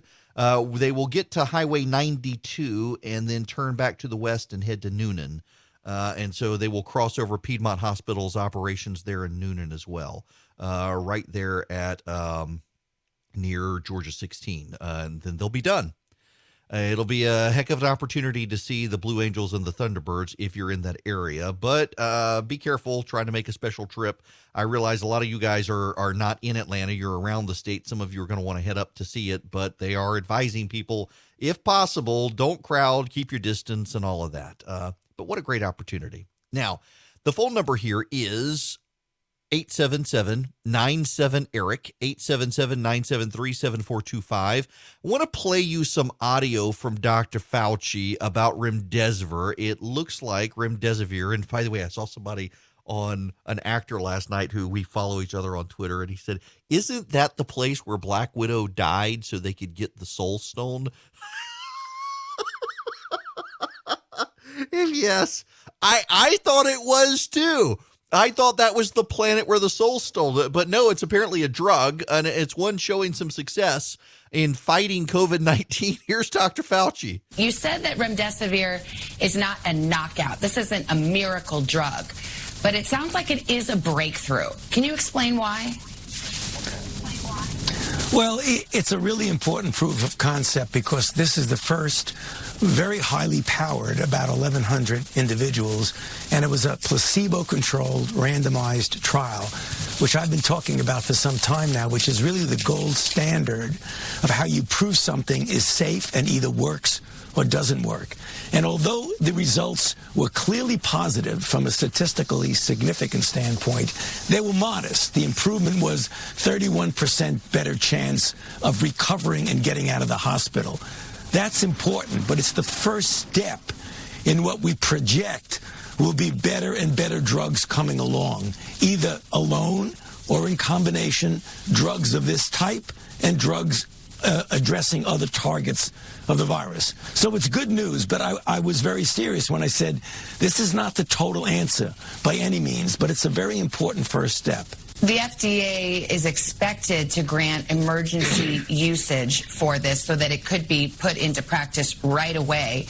What do you know about that? How soon do you expect that? Well, you know, it's going to be really quickly. I was speaking with the commissioner of the FDA yesterday evening, last night, and he's moving along very quickly. They have not made a final decision yet. They have not announced it, but I would project that we're going to be seeing that reasonably soon. And one more on the vaccine potential. You know, Savannah, honestly, I can't go state by state with you and say this state is doing this and they have it. The only thing I could do is from 40,000 feet, just continue to urge the ones who don't have that capability to really go very slowly. And those that do, go ahead and go by the guidelines. The guidelines are very, very explicit and very clear. There's a lot of leeway, because we give the governors the opportunity to be very flexible, but you have to have the core principles of the guidelines. You can't just leap over things and get into a situation where you're really tempting a rebound. That's the thing I get concerned about. I hope they don't do that. Yeah, and that wasn't about the vaccine. The vaccine one, I'm sorry, I couldn't get it pulled up this morning. He said it on the Today Show. But Dr. Fauci says that he does think a potential vaccine is doable by January. There's a point for me raising this I'll get to, but let me first go to the task force. At the top of the hour, I interviewed Governor Kemp. He sat down with me yesterday afternoon after he released the revised orders to talk to me about them. And I'll play you the interview at the top of the hour. And one of the issues is it's going to take a lot of compliance on our part. You know, I mentioned, and it still actually really aggravates me. And part of the reason it aggravates me is because I didn't respond as forcefully as I should have on Sunday. But I was in the grocery store. I did not have a mask on with me. Everyone else pretty much had on a mask. I didn't have my mask with me. But I was walking the right way up the aisle. It was actually the beer and wine aisle. I wasn't going to buy beer or wine. I needed to get through there to get to the end of the aisle where the bacon is and the frozen pizzas. But as I'm walking up the aisle, there's an older, heavy-set man who's wearing a Confederate flag ball cap, and he's coming down the aisle. And there's a woman with her shopping cart. She's looking at bottles of wine. She's wearing her mask, and he just scoffs at her. I mean, she kind of looks at him like, don't you know you're coming down the wrong way? And he looked at her and just kind of said, huh? and then looks at me and says, all these people overreacting. And I didn't say anything. And I really, I just wanted to say, you Ickday, my wife's got lung cancer, and you're going to start spreading this virus again, and she's never going to be able to come out of the house because of people like you. And it really, that was Sunday, and I'm still mad about it, and I don't let stuff stick with me that long. And it was just seeing that and knowing the governor wants people to be able to get out and reopen society and live their lives. And it's going to be on all of us to do the necessary things to be able to do that. And there are so many idiots like that guy out there who they don't take it seriously, and they've never taken it seriously, and they believe the internet meme. They don't believe the experts. They believe that, everybody's already got this disease. We're all immune to it anyway. That sort of nonsense that's circulating out there. And we're going to see an uptick in the virus again. And I don't think people are going to be willing to shut down the economy again, and it's going to cause us problems. And I hope I'm wrong on that. I really do, but I've noticed in the last 48 to 72 hours a noticeable decline in the number of people wearing masks in public. Let me give you the numbers of where we are in Georgia right now. There are 27,023 cases. That's a significant increase, but hospitalizations are 5,218 and deaths are 1,140. But there has been there was a spike, and that spike, though, comes from older cases coming in and also a ramp up of testing. Let me give you the data, though. On April 20th, there were 872 cases. A week later, on April 27th, there were 580 cases. April 28th, 303. April 29th, 151. April 30th, there were 50 cases. Now, that's gone up. That's gone up to 50. It'll probably go up to 100. And then today, thus far, 8 reported cases. But the numbers are headed in the right direction. Now, what is our RT? The R0. R0 is the metric, sometimes called RT, and that is the rate of transmission. You need it to be below 1 for the virus to begin to decline. And Georgia is at 0.81 based on revised numbers. It had been as low as 0.6. It then hopped up to 1. It's now come back down. But the trend lines are all good for the virus in Georgia right now, and that's good. The IHME modeling, let me show you that real quick before I go to commercial break. This is important as well. And it gives you a sense of, and you can say the modeling is wrong, but again, keep in mind the models are what's going to happen depending on what we do. And it suggests that we have 24 days since the peak of deaths and 3 days now since the peak of resources. So we're over the hump. We've got plenty of available beds. We've needed 1,805 beds at any one time. We've got 8,323. Importantly, we've needed 434 ICU beds. We've got 590 beds, and we got plenty of ventilators available as well. That's good. That is very good. The trend lines are headed in the right direction. And people just need to be on their best behavior out there. Don't be an idiot when you go outside. I'll talk to the governor at the top of the hour about this, and you're going to hear him say, wear a mask. If you go into a grocery store, wear a mask. It is Eric Erickson here. It is 55 after the hour. The phone number, if you want to be a part of the program, is 877-97-ERIC, 877-973-7425. The Mike Flynn situation continues to go forward. There is more and more data out there that suggests the FBI did behave badly. And, even if you put this in the light most charitable to the FBI, the investigators doing what investigators do, given the situation, they were certainly tone deaf. But when you add in that even the FISA court is upset with the way the FBI has handled some of this stuff, I think you got a problem, and it looks more and more like the president is ready to pardon Mike Flynn. Here's the president talking about this yesterday. What they did to General Flynn was a disgrace. Well, it was a total disgrace. It's shocking. And I hear even more information came out today. What they tried to do to destroy him and to hurt this presidency was perhaps in our country's history, there's never been anything like it. An absolute disgrace. But I'll rely on what the vice president said. I can say this, and I think you understand this, John, very well. What happened to General Flynn should never happen again to a citizen of this country. Yes, please. You said that Michael Flynn would come back even bigger and better. So are you going to pardon him? And if so, are you considering to bring him back into your administration? Well, it looks to me like Michael Flynn would be exonerated based on everything I see. Look, I'm not the judge, but I have a different type of power. But I don't know that anybody would have to use that power. I think he's exonerated everything. I've never seen anything like it. What they did, what they wrote, you see this, General. You wouldn't want this happening to you, what they did to General Flynn. And it's just disgraceful. So, I guess we'll get to that maybe someday or maybe not. Hopefully we won't have to get there. Well, would you consider bringing him back into your administration? Well, I think he's a fine man. I think it's terrible what they did to him. It's something that nobody's asked me, but you're asking me for the first time. I would certainly consider it. Yeah, I would. I think he's a fine man. I think he's got a great family. He loves his son. I will tell you, his son was around a lot, and he loves his son, and as people generally do. And they did everything possible to destroy him. And he's still breathing very strongly, but they really hurt him very badly. Very, very unfair. I suspect we're going to see a pardon at some moment soon. Maybe the president will wait until after the election to do it, but I just think that they're going to do this. They're going to pardon him. The president wants to pardon him. I think the case has been made enough in the president's mind for him to be able to do it and get some political cover. The media is not going to give him a ton of cover on this, but he wants to pardon Mike Flynn. He's wanted to pardon Mike Flynn the whole time.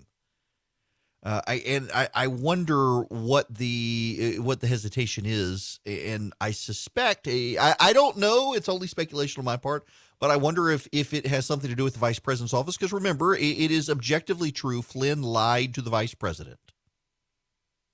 And the vice president holds more clout over the president than anyone, I think. They talk on a daily basis.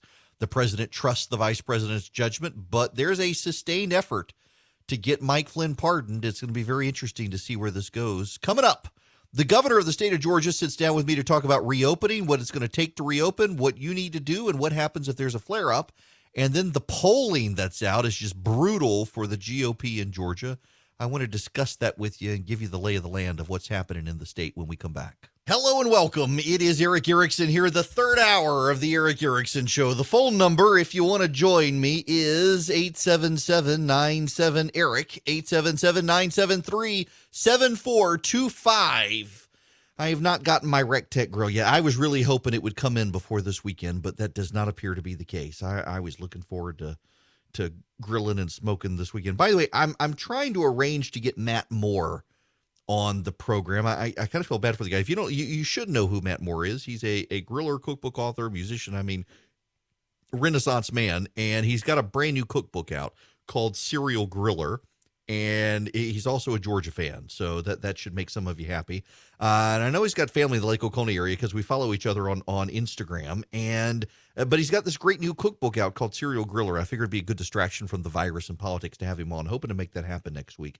Right now, though, we need to talk about Georgia and reopening. I sat down late yesterday with Governor Brian Kemp to talk to him about what it's going to take to reopen the state, why opening now, and what happens if the virus rebounds. I want to give you that interview. Again, it was late yesterday that the governor and I sat down and talked, and you get to hear me talking to Governor Kemp now.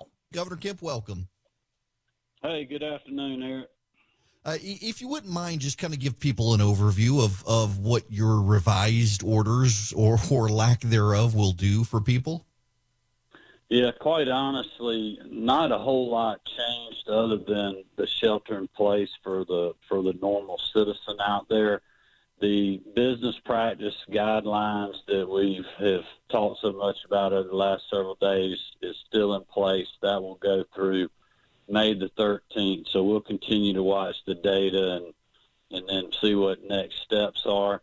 I extended the public health emergency, which will allow us to continue the testing and a lot of the other things that we're focused on in our response to COVID-19 out to June 12th, along with the shelter in place that we had early on for the elderly. That's been in place the whole time, but we're going to continue the shelter in place for the elderly and the medically fragile, which is really defined from the CDC website, out to June the 12th. And then the nursing home long-term care order that I had, that has also been extended out to June the 12th, which will allow us to continue to really double down and focus on these facilities. I think it's 42 or 43% of the deaths that we've had to COVID have come out of long-term care facilities. This is something that has been a problem around the country. As you know, we've been focused on it with Department of Health, the National Guard, the Department of Public Health, and, for weeks now, and we continue to battle that every day. That is really the vulnerable population that's out there, as well as those in the underserved communities. So we're going to be continuing to focus on that. And that's really what Dr. Toomey and I have discussed, is that's where our priorities need to be now, as well as on testing and contact tracing. But we just didn't feel like we needed to have the shelter in place for normal citizens that are heading back to the workforce. We're still asking people to stay at home when they can and don't have unnecessary travel, but we're not mandating that. I think we're basically trusting our people, Eric. I think folks have done a great job of following these orders to help us flatten the curve, and people have had to make difficult choices, and I have too, and I'm very thankful to them for that. But we've learned a lot. We know how to, conduct ourselves in this new world by social distancing. That's still a requirement when you're out in public.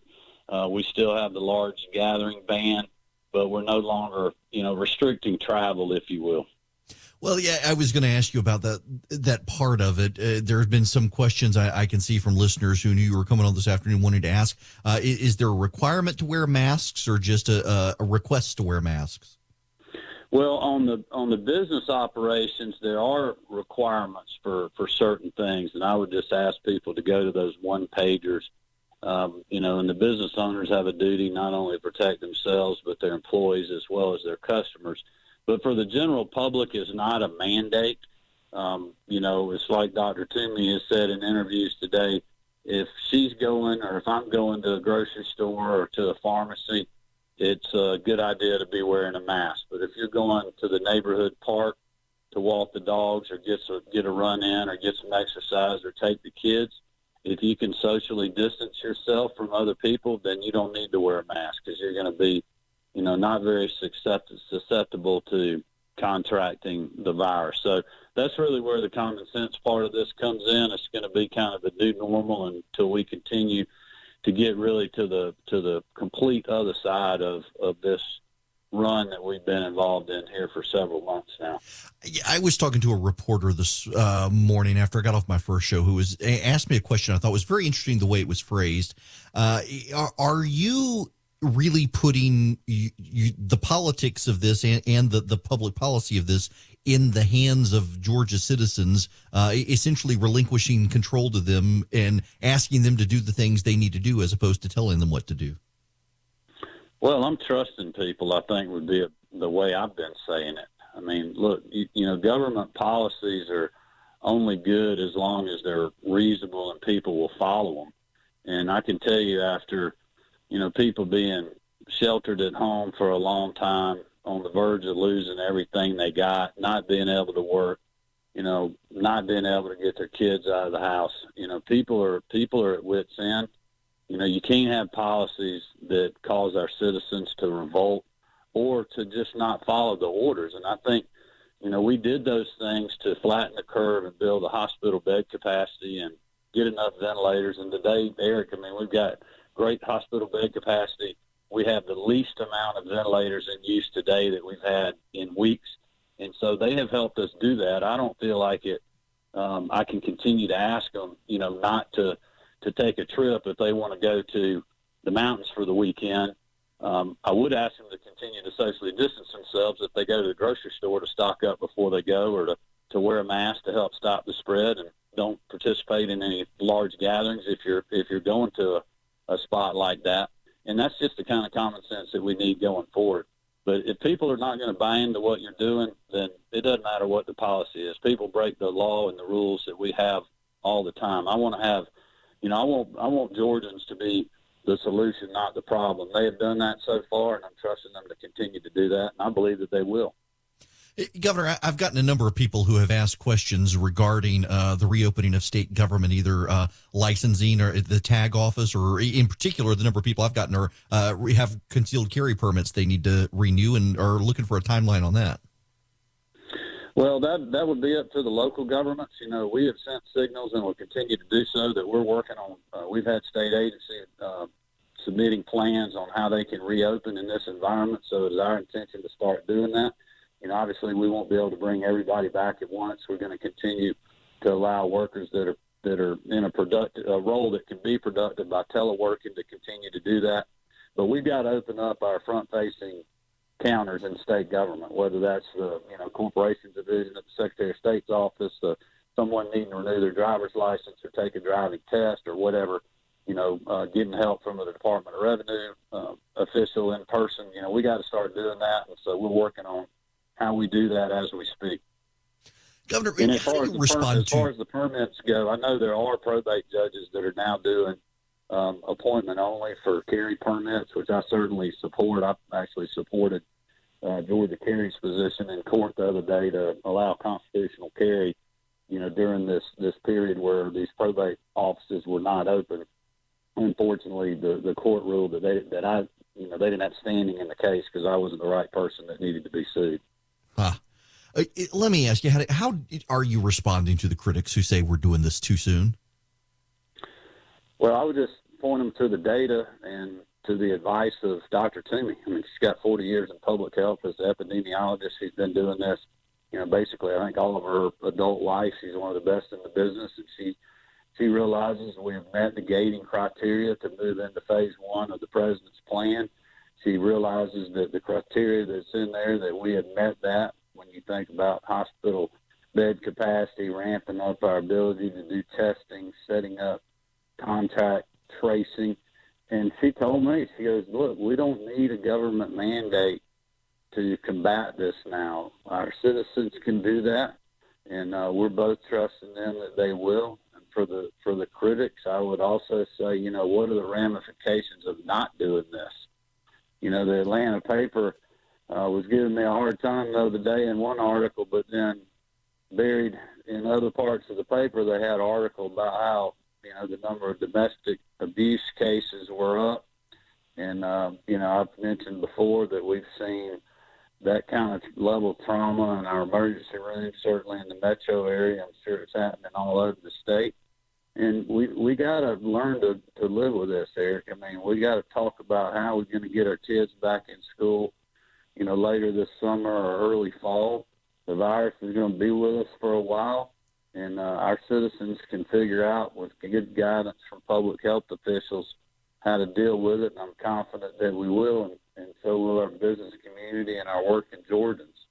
But I would tell you that, from the business side of things, nothing I've done, as we've talked before, mandates somebody open. If they're not comfortable, they don't have to open right now, but we're simply giving them the opportunity to make that choice.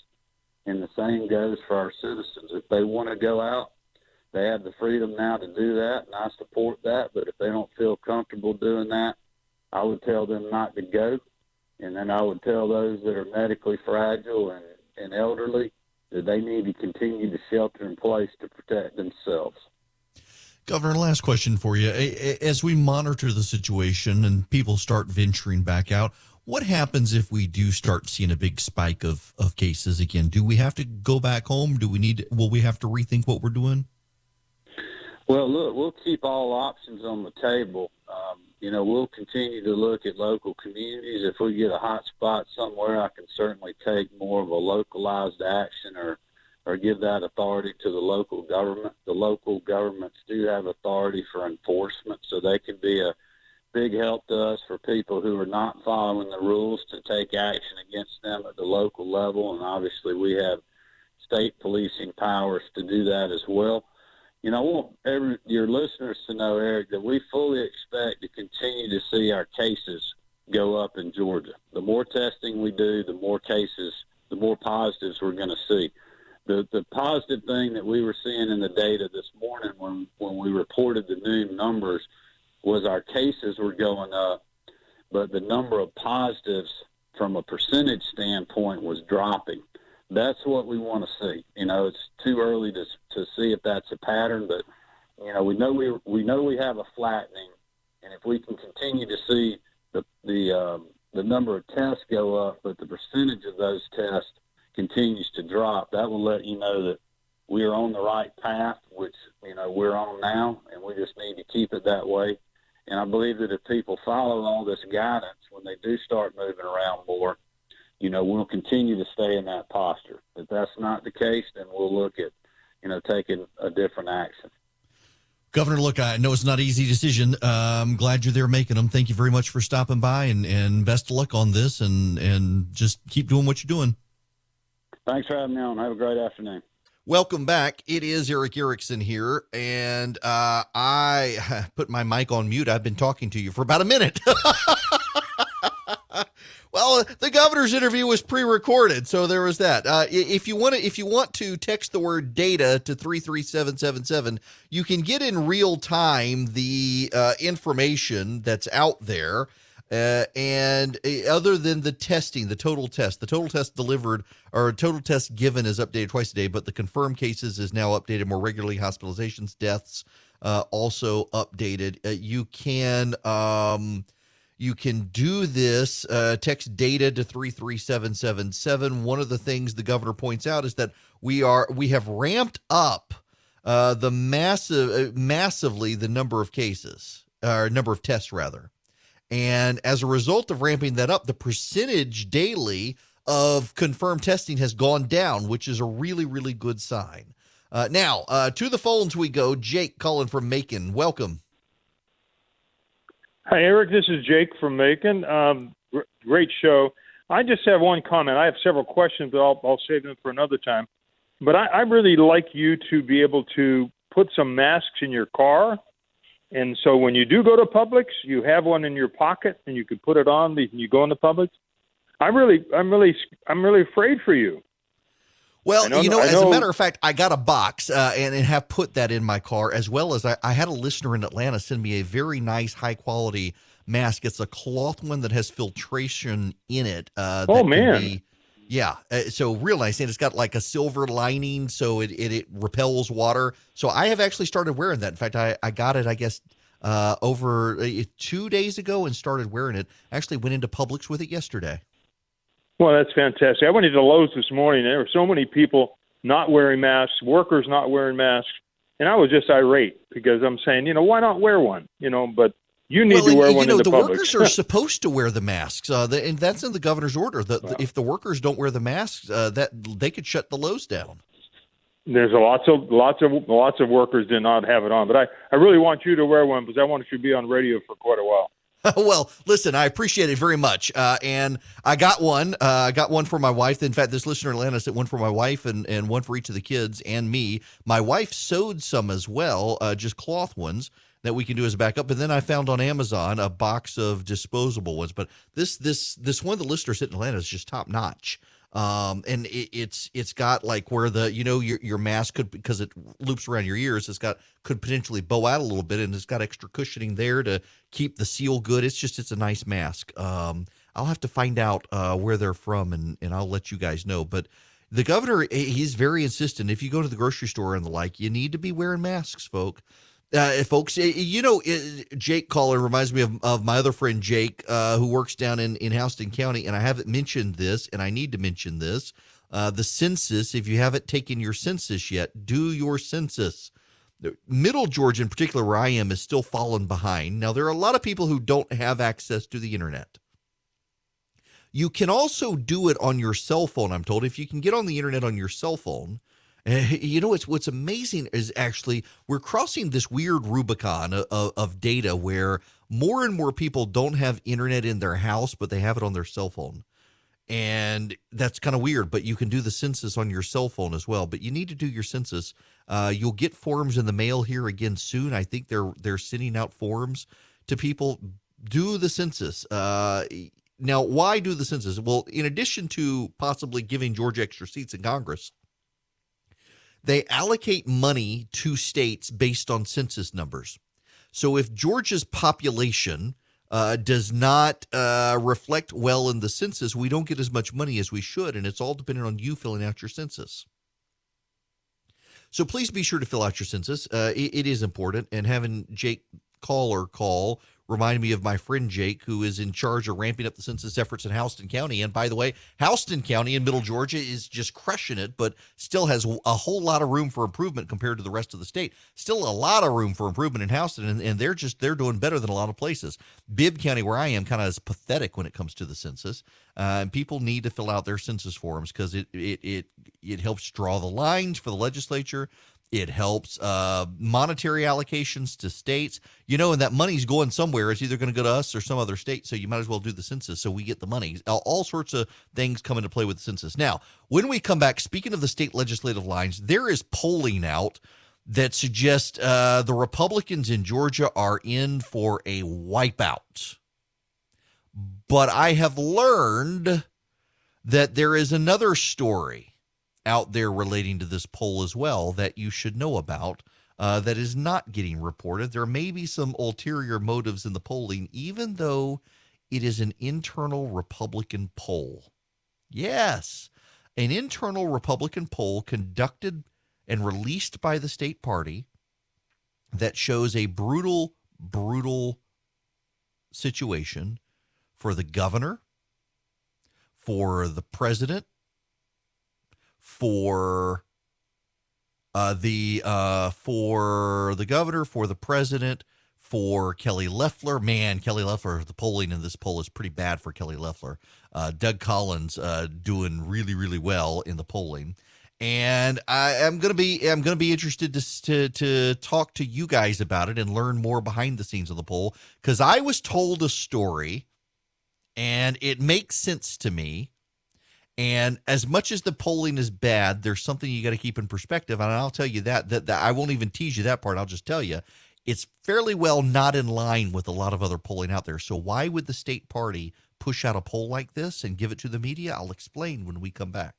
Hello there. It is Eric Erickson here, the final half hour of the program for the week. And then you people can start your weekend. Well, maybe you can. You may be having to go to the office or something. Remember, it doesn't matter which station you're listening to right now. The odds are you can ask Alexa, Siri, or Google to listen to the station so you can hear us if you're out and about. Or if you're stuck home, you're homeschooling your kids, you've abandoned.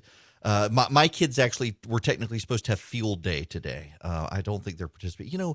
We're just not field day participants. I wasn't when I was a kid either. I thought, okay, you're going to make me go to school, but then I don't have to do school. I have to run around on the field and get hot and sweaty and do three-legged races. I think I'll stay home.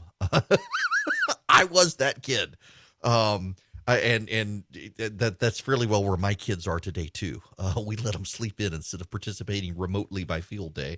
But kudos to the teachers who put in a lot of time and effort to try to make them feel a part of something by doing that. But if we were already planning on giving the kids the day off when this was going to be field day at school anyway. I want to get into this polling because there is some fairly brutal GOP polling regarding the Republicans in the state. An internal poll conducted for the Georgia House GOP caucus points to troubling signs for Republican leaders. President Donald Trump is deadlocked with Joe Biden, and voters aren't giving the White House, Governor Brian Kemp, or the legislature high marks for the coronavirus response. The poll also suggests trouble for Senator Kelly Loeffler, showing the former financial executive with 11% of the vote and essentially tied with Democrats Matt Lieberman and Raphael Warnock, while Doug Collins leads with 29% of the vote and outdoes Loeffler among Republicans 62-18. The survey obtained by the Atlanta Journal-Constitution was conducted by the political polling and research firm Signal between April 25th and April 27th. It involves 591 likely voters with a margin of error of 4%. It's one of the few recent polls that offers a snapshot of how Georgians view the government's pandemic response, though it was taken before Kemp's decision Thursday to lift shelter-in-place order for most Georgians. It was conducted at the behest of a group led by David Ralston, an ally of Collins, who has feuded with Kemp over state budget priorities. So weigh the factor as you're reading the results. There are some bright spots.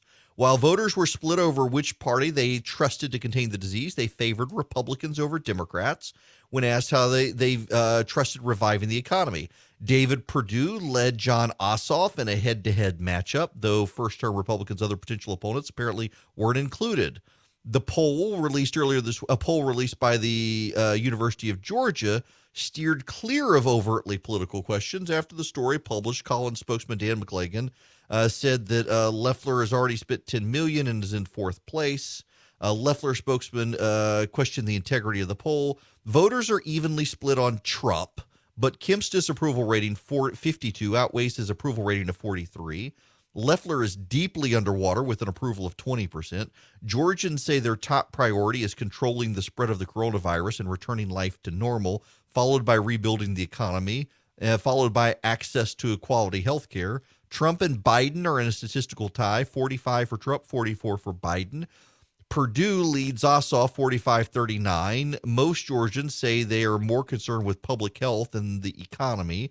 A majority of voters disapprove of the way Trump and Kemp are handling the pandemic. The General Assembly barely breaks even on the question. About 58% of voters said Georgia is moving too quickly to ease restrictions. A plurality of votes say the worst is yet to come. All right. So I'm skeptical for a variety of reasons. Most specifically, I am skeptical because they may be a national public opinion poll, but there is a clear, I would say, reason for doing this poll. It is House Republican. Listen, the governor's team is doing polling as well. The Senate team is doing polling as well. So why does the House team leak their results? I would suggest to you that this is way, way more about the Loeffler-Collins race and the speaker's ongoing feud with the governor than it actually is about the direction of the state. You know, behind the scenes, the speaker is, and listen to this, that this is the methodology. Known registered voters were interviewed via live phones, text messaging, and email. Text messaging and email. That should tell you everything right there you need to know about the methodology. Text messaging and email. We're going to treat a text message poll as credible. Seriously? We shouldn't. But the news media is buzzing about it. But I also think you need to understand something that's going on behind the scenes. There actually is a grudge match between the Speaker of the House and the governor. The Speaker is trying to stretch his legs in the state, getting beyond the scandal of helping criminal defendants stay out of court. The Speaker's trying to hang on to power. There was a presumption that the Speaker would go away. He would retire. He's now asserted that he's going to run again for office. The governor and the lieutenant governor thought they wouldn't have to deal with him after this year, and now they're going to have to deal with him. And the Speaker's trying to assert some power. It was, you will recall, the Speaker who joined the Democrats and came out and insisted the governor needed to close everything down. But it was also the Speaker who stood on stage with the governor when the governor said it was time to reopen. And now pushing out a poll saying, wait a second, everybody blames the governor, but the legislature's breaking even. When's the last time the legislature in Georgia did better than the governor in a poll? I would submit to you that there is a clear bias in this polling, and it has everything to do with the Speaker trying to assert some clout here and the House caucus trying to save face. The House Republicans, you will recall, have stood shoulder to shoulder with the Speaker through scandal. And this is going to become a campaign issue. And they're trying to draw some cover to them and say, oh, this is about Kemp. This is excuse making. But come on, I'm just hung up with, this is a poll based on SMS text messaging. If you're going to treat this as a credible poll when they're using SMS text messaging for polling, I've got a bridge to sell you. That's garbage polling right there. And it also completely deviates from all the others. And I find it very interesting. The governor's team is polling behind the scenes, and the lieutenant governor's team is polling behind the scenes. And you don't have any of that polling leaking out. I find it very curious. And the credible polls, the credible internal polling doesn't leak. The internal polling that leaks tends to be polling designed to generate news stories. And the news story that they wanted is exactly this. Doug Collins' ally, David Ralston, puts out a poll showing Kelly Loeffler cratering. And by the way, Brian Kemp cratering. And Brian Kemp gave us Kelly Loeffler. This has everything to do with the Collins-Loeffler race. By the way, that race isn't even going to be on the ballot until November.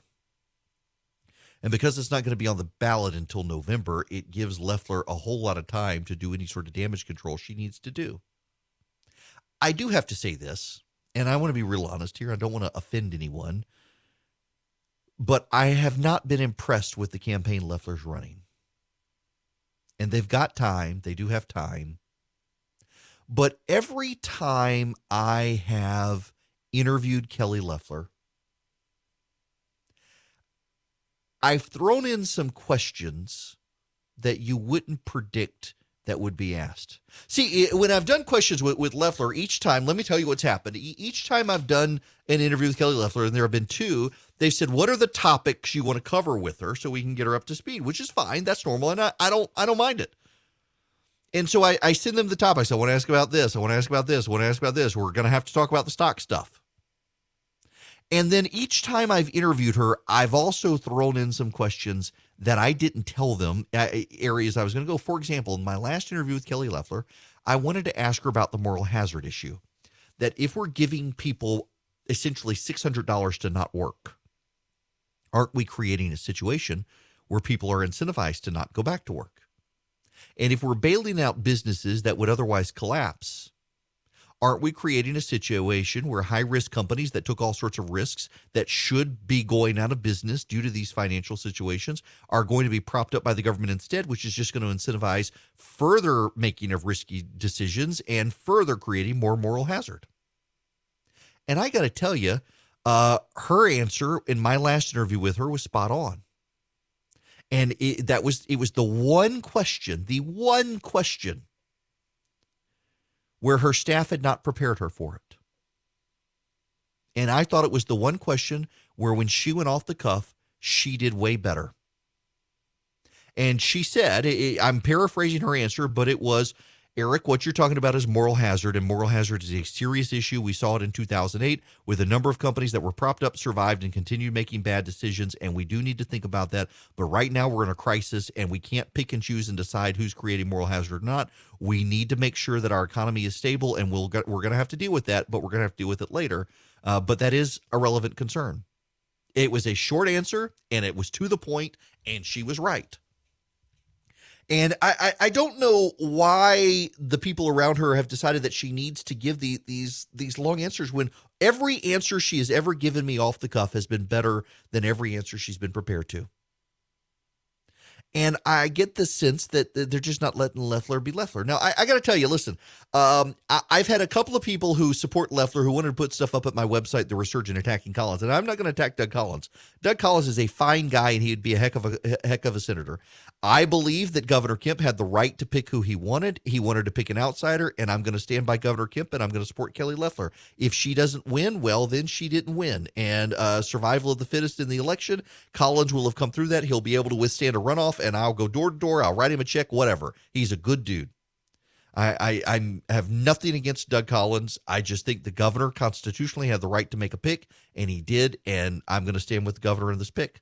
But Loeffler's going to have to pull this thing off. I'm not going to help her win. I'll be as fair as I can to both sides, and I'm not going to let one crap on the other because I like them both. But I will tell you, every time Kelly Loeffler speaks in her commercials and the like. She is way better when she's off the cuff and herself. And I don't know why people aren't letting her do that, because they need to if she's going to win this thing. And they need to do more than the ad campaign that they had already done. They got to do more. And I don't know that they will. She's got the money to if she wants to. I'll tell you the other angle here, though. So Congressman Collins has largely aligned himself with President Trump on reopening Georgia. That it was a bad idea to go on and reopen the state. Fair position. The president takes it. The president's team takes it. Most of the voters in the state take that position as well, that it's too soon. But what if it works? What if the governor was right? What if it works enough that we can get back to work? What if it works enough that our economy rebounds and states that delay reopening have to play catch up to Georgia? And Georgia rebounds as a dominant, solid economy because of what Governor Kemp has done. Well, Loeffler's come out in total defense of the governor, saying absolutely this is the right thing to do. If that's the case, that gives Loeffler a campaign angle in November, that Doug Collins wanted you to still be at home, and I supported the governor's decision to reopen the state. As a result, by listening to the governor and staying with the governor, we've become economically competitive ahead of other states. If we listen to Doug Collins, you'd still be at home and other states would be eating our lunch. It's a relevant angle. I mean, you can disagree, but it's a relevant angle. It's a relevant campaign angle. It distinguishes the two candidates who otherwise largely agree on everything. That's one of the crazy things about the Loeffler-Collins race, is that Loeffler and Collins agree on pretty much everything. So here's one way to distinguish themselves. Should we have opened or not? And Collins is being careful, but he's clearly aligned with the president in this, given his statements. It's going to be interesting to see how this plays out. And I don't know how it's going to play out. And I don't believe the polling that is clearly has an agenda that he's that far ahead and it comes from his allies. I don't really believe it. At the same time, I do believe he's ahead. I don't believe it's that high. But yeah, totally. There's a consistent trend line in all of the polls that Collins is ahead of her, and she's got to figure out a way to get herself out there. And it's really freaking hard to do when you're stuck at home sheltering in place. Need to play is one more bit of audio from the president regarding the situation with China and where this virus comes from. You said a moment ago you will soon have information on where this virus originated. The Director of National Intelligence today put out a statement saying that they believe it was naturally occurring, it was not man-made. But who is that? Who is that said that? The Office of the Director of National Intelligence. Intelligence. Who in particular? Who was the man that made that statement? It was a statement that the ODNI... Oh, he would know that, huh? National Intelligence. So we'll see. That would be your Director of National Intelligence. No, I think it's... I mean, you'd have to tell me who specifically, who made the statement. The statement was just put out under the Office of the ODNI. We'll see. I mean, I have to see the statement. I just haven't seen it. But the question I had was, have you seen anything at this point? Because we're looking at that, John, separately from... Correct. But we're looking at exactly where it came from, who it came from, how it happened, separately and also scientifically. So we're going to be able to find it. And my question is, have you seen anything at this point that gives you a high degree of confidence that the Wuhan Institute of Virology was the origin of this virus? Yes, I have. Yes, I have. And I think that the World Health Organization should be ashamed of themselves because they're like the public relations agency for China. And this country pays them almost $500 million a year, and China pays them $38 million a year. And whether it's a lot or more, it doesn't matter. It's still... They shouldn't be making excuses when people make horrible mistakes, especially mistakes that are causing hundreds of thousands of people around the world to die. I think the World Health Organization should be ashamed of themselves. You know, we're going to have to deal with the China situation in ways that we haven't. They clearly are far more aggressive of late than they have been in the past. What's going to happen? You know, here's one of the things that we probably aren't supposed to talk about, but we probably ought to talk about. We have a defense agreement with Taiwan. If China were to invade, we're obligated to defend them. Do any of you really think we would? Because I don't. I don't think Americans have the political will to risk a war with China to defend Taiwan or Hong Kong or Southeast Asia for that matter. I don't think we do. And China knows that. And because they know that, they are more emboldened to be aggressive. And you know, I find it appalling that Twitter, which is banned in China, is allowing the Chinese government to push Chinese propaganda, anti-American propaganda on Twitter when Twitter is banned inside China. You know, Facebook refuses to do business in China. At one time they wanted to. When they realized what it would entail, they walked away. And it's going to be very interesting to see how social media companies in this country respond, particularly given the situation, particularly given China's willingness to use outlets like TikTok, which is Chinese run, or Twitter, which is not, to push anti-American memes, anti-American policies. And you know what's amazing, too, are the number of the blue checkmark brigade on Twitter willing to recirculate the anti-American memes from China. Ooh, China's owning Trump. It really is amazing. Trump derangement syndrome has so poisoned the well among the journalistic class that they will pursue Chinese propaganda to get the president. It's really actually horrific to see. I personally think the United States needs to engage in some asymmetric tactics against China right now, one of which is we should deploy every tactic in our arsenal to undermine the great firewall of China, how they restrict information from China. Here's Nikki Haley talking about the situation. You know, she's got her, Tim Chapman came on the other day to talk about their Stop Communist China petition for Congress to investigate. Here's Nikki Haley. This is what the Chinese do. This is what the 2 years I was at the United Nations, this is what they do. They basically will call out others and say things to others, but they don't want it said back to them. And, you know, the truth is the Chinese are never going to admit fault. They're never going to admit that they did anything wrong. And that's why the United States has to be smart. We have to strategically figure out how we're going to deal with China for the long term and really make sure that we call them out and let them know that we're on to them. We're going to have to figure out a way to deal with the China issue, and I don't know that we are. I think our Pentagon leaders are, but our political leaders have long accepted China is going to be more dominant than us, and so they haven't even bothered to think about it. And that's unfortunate. I feel like we've got so many political leaders on both sides of the aisle rooting against us and for China these days because they just expect China to become dominant. And we should not let our political leaders do that. You guys have a great weekend. We'll talk about this more on Monday.